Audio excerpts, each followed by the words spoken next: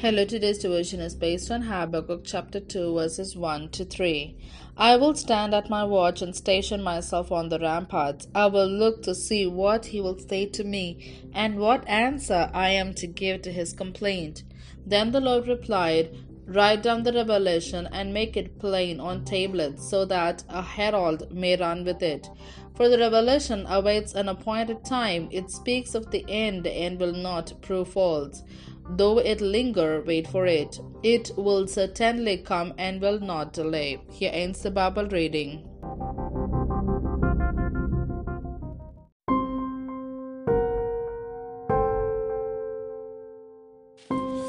Prayer eggs.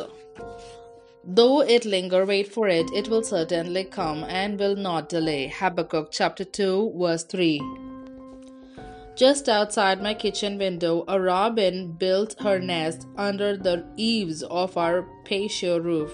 I loved watching her tuck grasses into a safe pot and then hunker down to incubate the eggs. Each morning I checked her progress, but each morning there was nothing. Robin eggs take 2 weeks to hatch. Such impatience isn't new for me. I've always trained against the work of waiting, especially in prayer. My husband and I waited nearly 5 years to adopt our first child. Decades ago, author Catherine Marshall wrote, Prayers, like eggs, don't hatch as soon as we lay them. The prophet Habakkuk wrestled with waiting in prayer. Frustrated at God's silence with Babylon's brutal mistreatment of the southern kingdom of Judah, Habakkuk commits to stand at my watch and station myself on the ramparts to look to see what he will say to me. God replies that Habakkuk is to wait for the appointed time and directs Habakkuk to write down the revelation so the word can be spread as soon as it's given.